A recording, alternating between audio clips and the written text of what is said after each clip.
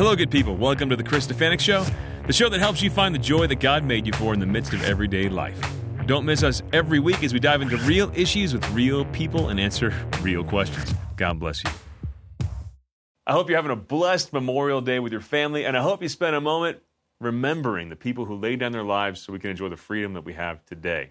We don't have a live show for you tonight, but we're bringing you one of our favorites from the archives, my interview with General Chilton, a real-life Catholic astronaut. Enjoy. Space, the final frontier. Actually, the final frontier is the human heart. So I'm so excited today to be joined by a real-life Catholic astronaut to dive into the heart of this man and his exploration of space, his life dreams, but above all, God. Thanks for being with us. I'm so honored to be joined by General Kevin Chilton. Thank you so much Chris, for being with me. it's great to be here. It's really good. It's seriously an honor. And I just touched one of the 500 people in human history who's been in space. Whoa! More to follow. Yeah, it might become almost too common in the years ahead. General Chilton is a four-star general and an astronaut, a total underachiever. Must have really disappointed his parents in how he turned out, but no. Surprised them, that's for sure. I think you surprised yourself, I'm going to guess. Sure. Let's talk about your journey, your journey in your career, your journey in faith. Did you always want to be an astronaut like most kids? Actually, no. You did? No, I didn't. In fact, I remember my parents waking my sister and I up to watch Alan Shepard go up in space, the first American to go in space. Wow. And we lived in California, and he launched at 6 in the morning in Florida, so it was a 3 o'clock get-up. And, I wasn't real enamored about getting up that early in the morning and sitting on the sofa and watching this little black and white TV, and the launch was delayed. Wow. And my parents made us get up to watch the first 3, and then they realized we weren't enjoying it. So it never crossed my mind that this would be something I could do. That's amazing. At that age. And so, no, I didn't grow up wanting to be an astronaut. When I was about 8, I was convinced I would be the first monk astronaut. Neither of those things quite panned out for me. But we're still waiting for that one. but it's not. Life's not too bad. I'm enjoying getting to talk to you today. Yeah. Did you? Were you enamored with space in any way? Did you dream about UFOs and? It was hard not to be plugged into the Apollo program. So I grew up in the 60s, so I graduated from 8th grade in 68. So the next year, man walked on the moon for the first time. Yeah, so you're thinking of this kind of thing. I mean, you couldn't ignore it. Yeah. And it was exciting, for sure. You kind of tracked what was going on. But I remember, watching Neil Armstrong step on the moon live on live TV. Yeah. And so there were moments like that you never forget. But again, I just never felt like this was something that I could do, so I wasn't interested in it. So when did the dream enter in? It was an evolution. It really was. So what I was interested in was becoming a pilot. Okay. I wanted to fly, and so thrilling. I grew up in the shadows of L.A. Airport. In fact, my grammar school, visitation school, is if you take off from Los Angeles International Airport on the north runway and look out the right window, you'll see the bell tower. It's still there. Wow. The church and the school. And at the departure end of the runway, if you look down, you'll see my high school, St. Bernard High School.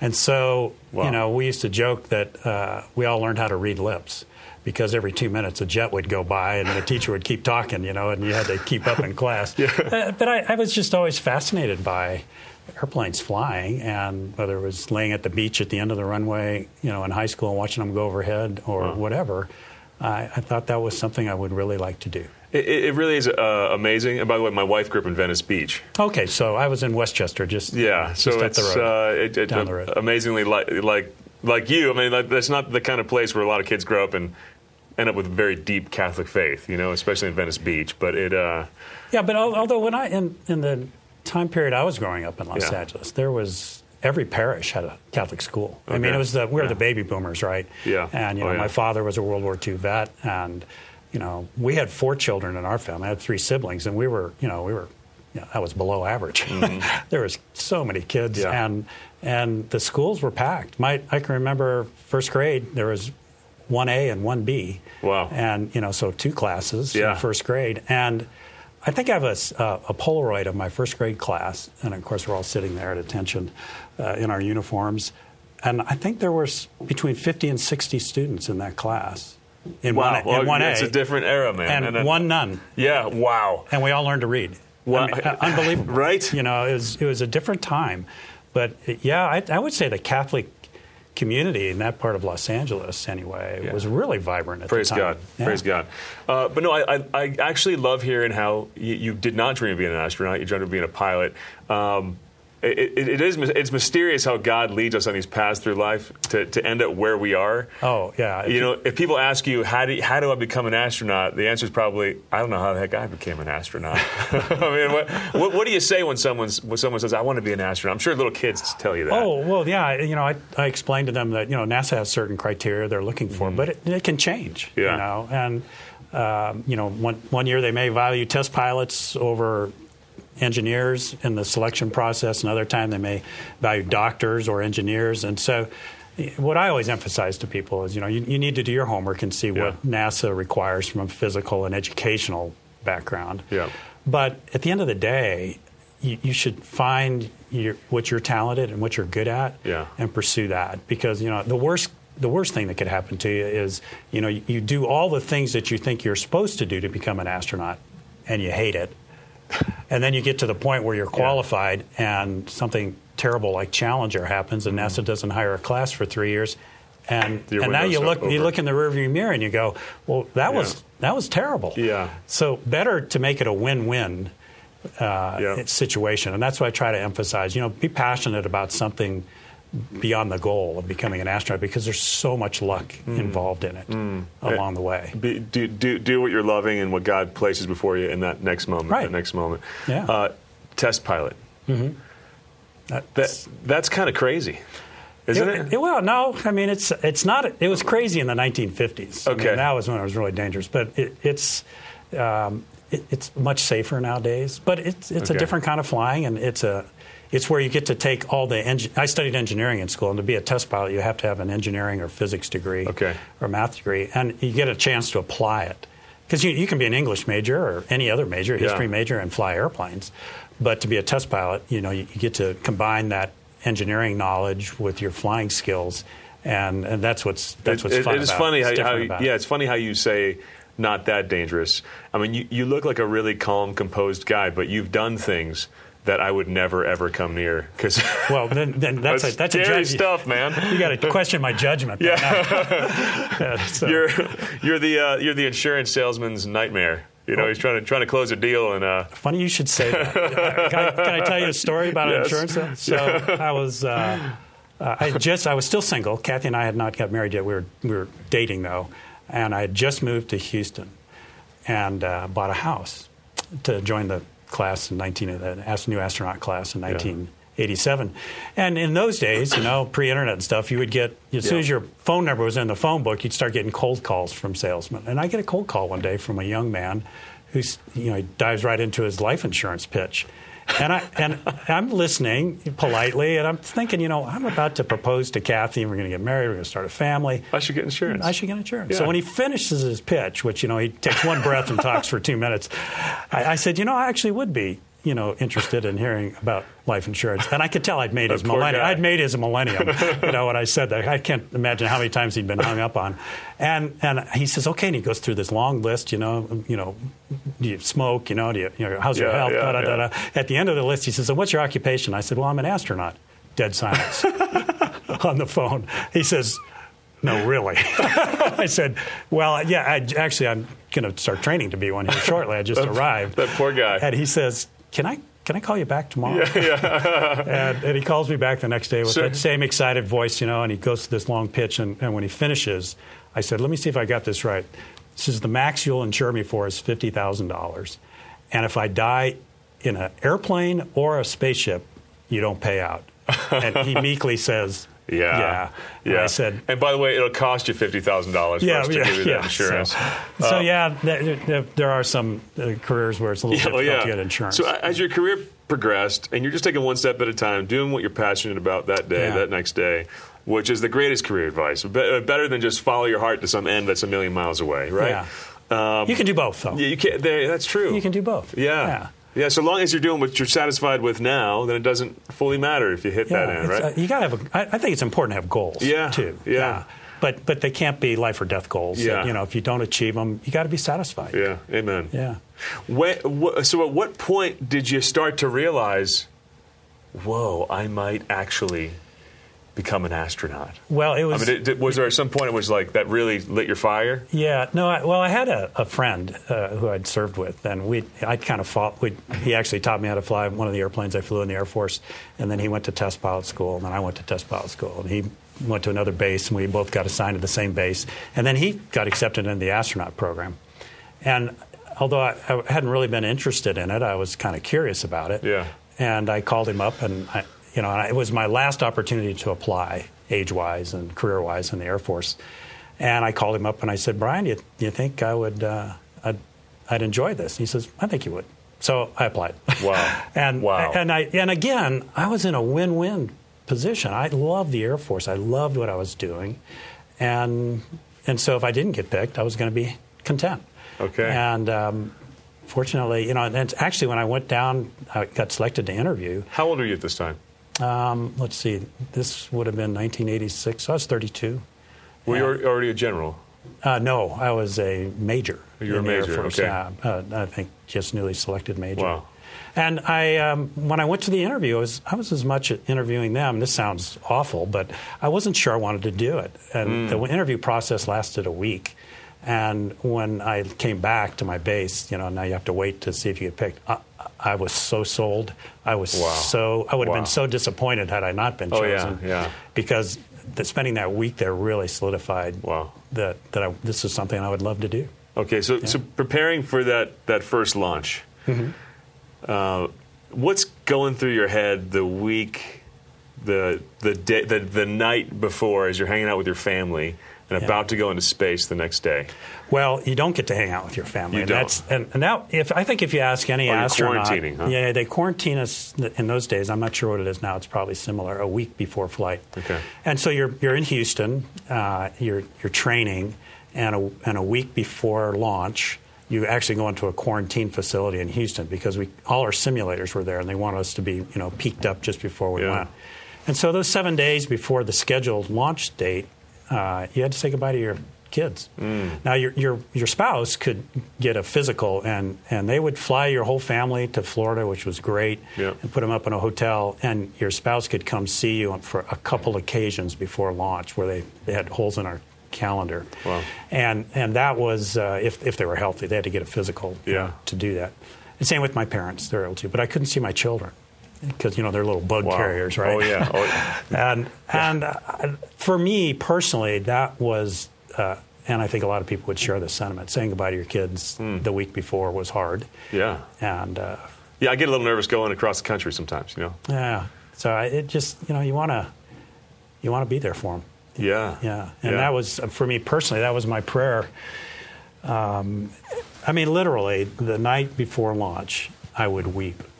You would weep, wow. Not cry. I would weep. Wow. In prayer. And my prayer was that I'd come back and continue to be a husband and a father to my children. Because I thought that's what I wanted to be. So you knew you're risking everything.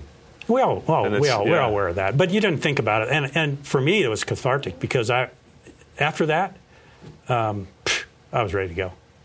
Wow. I was ready to go. I never thought about it again. That's profound. It's kind of like you just kind of turn it all over to God there at that point. And I think, as I think I said in the video that will maybe show a little bit, you're going someplace. I want to roll that video. And by the way, if you haven't seen The Search, you have to see The Search. And you got to share The Search with your friends. I know General Chilton because he was part of the Search program, Episode 7. And in Episode 7 shares about his first time leaving the planet. So let's we'll make sure to don't listen to the countdown. I know he gets triggered when he hears the words 10, 9. Yeah, no, don't do that to me, Chris. Let's see this. You're excited, you're terrified, reviewing the checklists that are Velcroed to the wall. There's an astronaut comes in and checks, makes sure all your communications are right and everybody's comfortable, and then pats you on the head and says goodbye. And they close the hatch. You go, okay, it's just us now. The nearest human beings are 3 miles away. It's just us. All systems are go for launch at this time. And then you hear the final countdown from 10. T-minus 10, 9, 8, 7, 6. When it's 6 seconds, the main engines on the space shuttle would ignite. Now, we had simulators at NASA. The simulators didn't shake anything like the real vehicle. I was stunned at the vibration in the cockpit. In fact, my head was kind of banging off the inside of my helmet, going back and forth, and gauges that I could just normally read easily in the simulator were now kind of blurred because my head was moving around so much. Those 6 seconds felt like a minute. And I kept thinking, we are shaking so hard. If we don't lift off, something's going to come off this vehicle. Something's going to break. When those engines lit off, there's no doubt in your mind you're going someplace that day, and I'd hoped it was space. I'd been to confession. What's going to happen is going to happen. It's in the hands of the Lord. And then the man says 0.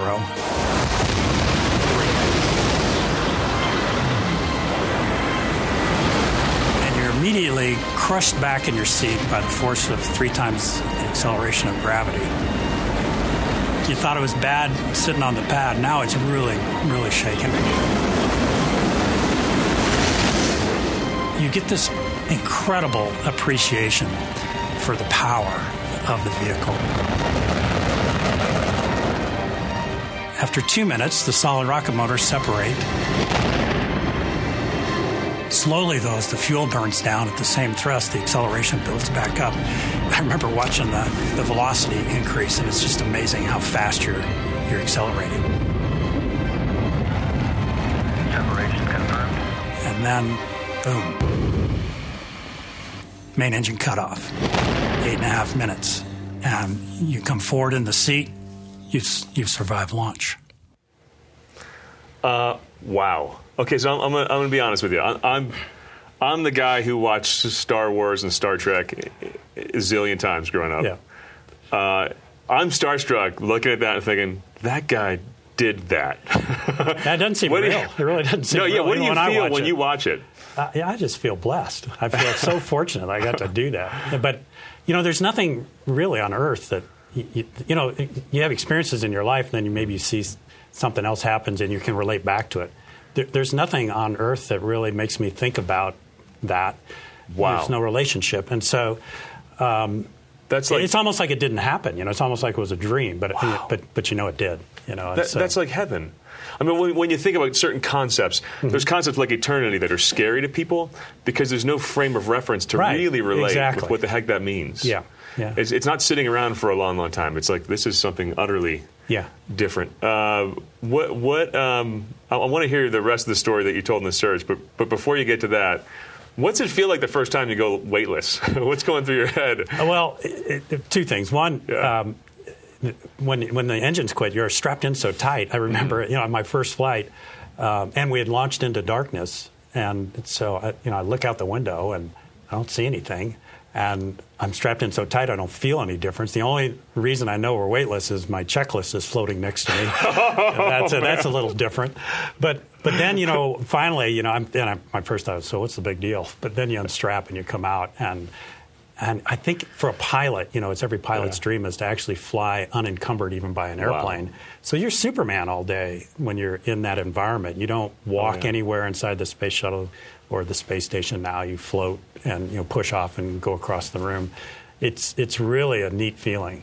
Is it kind of different? Kind of unnerving too. Was it? Yeah. You're used to sleeping, for example. Did it feel more like play than work when you're floating all day? You go back to do all the things your mom told you not to do. Don't play with your food. You got to play with your food in 0 gravity. And when we had time, usually in the evening before bedtime, we'd play.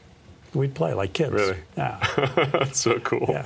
So tell us the story that we showed in the search when you got up there and you're looking out the windshield. Oh, yeah. Well, I was the only rookie on the flight. Okay. And so there was That's comforting. 7 of it. Well, it was great because everyone else had flown before. They were experienced and just a great crew.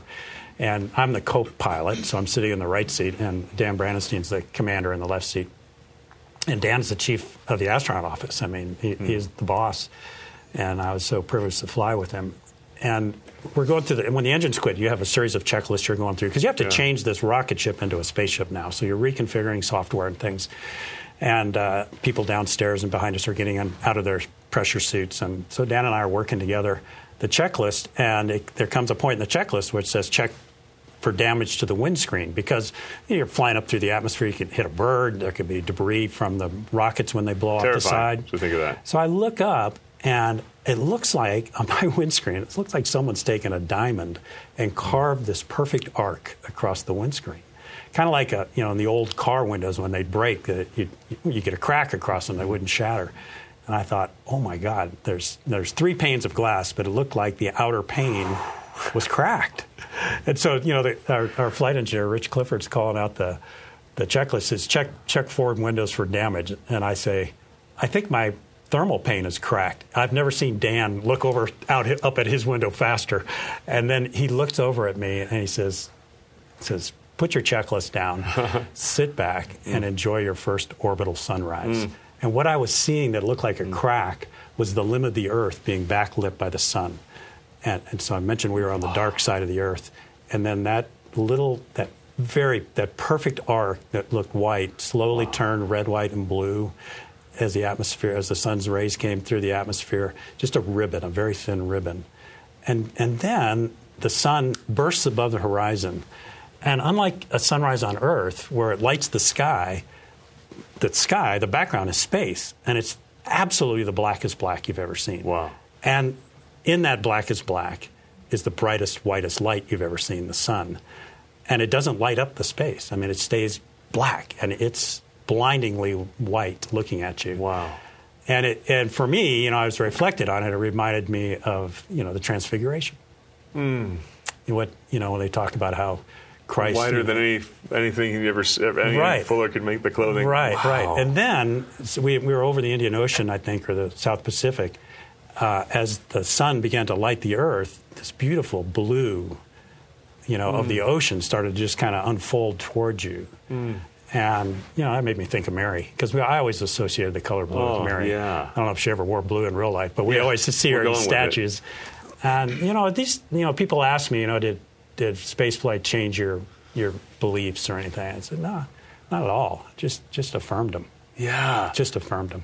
Wow. How beautiful. Yeah, it was cool. How did it change how you see the events of Earth? I mean, we get so locked into the daily in our own lives and then the news cycles. Yeah. Did it impact that? Yeah, well, so there was and this wasn't an original idea. John Young, great man, he's since passed away, but he was an Apollo astronaut, went to the moon twice, walked on the moon, flew the very first space shuttle test mission. Just an amazing guy. He kind of gave me the idea, but it also originated being a fighter pilot. The old movies where, the bad guys would attack out of the sun, right? Well, that's true today. You have to worry about that. And what you would do to look behind you into the sun is you would close one eye, extend your thumb, and put it over the sun. And if you did that, you could look very close to the disk and maybe see an airplane attacking you. Wow. So with that in mind, and John had talked about doing this on his flight, we're coming up over the South Pacific, heading toward Los Angeles, my hometown. And everybody wants to take a picture of their hometown from space. And I knew when this was going to happen. I had an alarm set. Cameras were pre-positioned. And so the alarm went off. I went to the window. I got my camera out. Miracle of miracles. There was no smog in L.A. that day. It was gorgeous. And, I banging away shooting all these pictures. And then I just put the camera down to take it all in and closed one eye and stuck my thumb out and covered up 6 million or 8 million people under my thumb. Wow. And it made me reflect on, God, we believe he cares about each and every one of us and how awesome that is. And it also, I was thinking, all those people under my thumb right now, every one of them's got some problem they're dealing with. And that's the way I always felt. And we all feel that way. Well, we all have rocks in our rucksack. Oh, yeah. And I said, I'm going to try to have a different perspective when I come back that, worry about the big things, but not the little things so much. Wow. And I'd like to think I'm better at it, but probably I'm not. Yeah. But at least I thought about it. And wow. You know, Wow. it was an interesting moment, a new perspective. Oh, it's beautiful. On Tell me about your Holy Communion in space. I think you're probably the first extraordinary minister of Holy Communion in outer space. No, I'm not. Actually, I'm not. So I wasn't the original. A lot of people think I was because there was an article written about it. But no, others had done it. And I actually got the idea from a good friend and colleague, David Lowe. Sadly, another former astronaut who's passed away, way too young. And David and I were working together at the Cape, and he had already flown. And, you know, we're both Catholic, and he told me that he'd taken the Eucharist into space. And I thought, oh, man, that's great. On my first flight, I'm going to do that. And so David gave me the idea. And I was kind of a knucklehead, though. I waited till the very last moment to go ring my pastor's doorbell. It was the day we were going into quarantine, so 7 days before launch. Yeah. And, you know, Father Tom at St. Bernadette's Parish, and I said, Father, I'd really like to take the Eucharist into space with me. He goes, oh, that's fantastic. Of course, you know, everybody in that area knows about NASA and everything. Yeah. And then he says, and then he pauses for a minute, and he says, you are a Eucharistic minister, aren't you? And I went, well, no, Father, I'm not. We can make you one. And he said, oh. And I said, well, Father, don't feel bad. This is my fault for coming to you at the last minute, and I'll come see you before my next flight. And then he looks up at me and he says, paperwork to follow. Let's go. And he gave me a pick, and I took the Eucharist with me. And on my first flight, Pierre Thuet as a crewmate, and he was also Catholic, and we shared the Eucharist. Had a particularly difficult time in the flight where we were having troubles, not life-threatening troubles, but mission success troubles.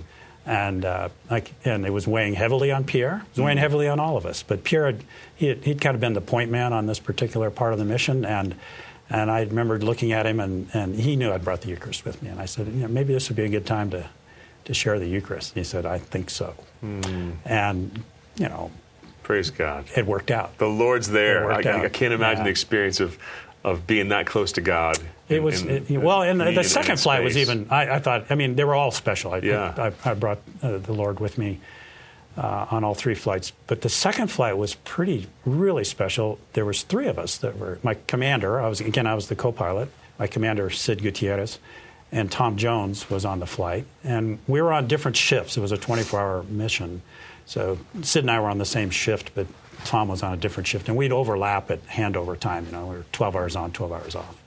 Wow. And it just so happens we caught ourselves on the flight deck together during the handover. It was just Tom, who was floating between Sid and I, and we were sitting in our respective seats.